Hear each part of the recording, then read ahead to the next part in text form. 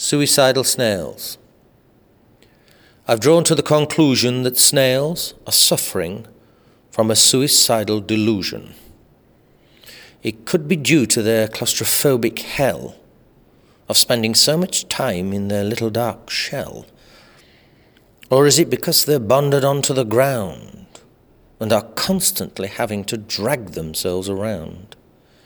They used to be jellyfish in a wide open sea, floaty light fluorescent and gravity-free. Now they're in a certain death situation of being a slow-moving mollusk with a certified cessation.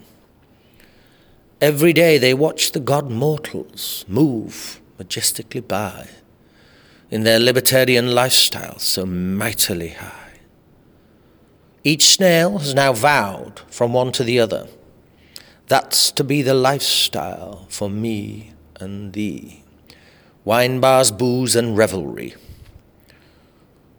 So each night they slither into their suicidal plight, as though it be every gastropod's God-given right, that to die by the human foot will bring Elysium and elation, and that by Buddha or Beelzebub there will be granted our reincarnation.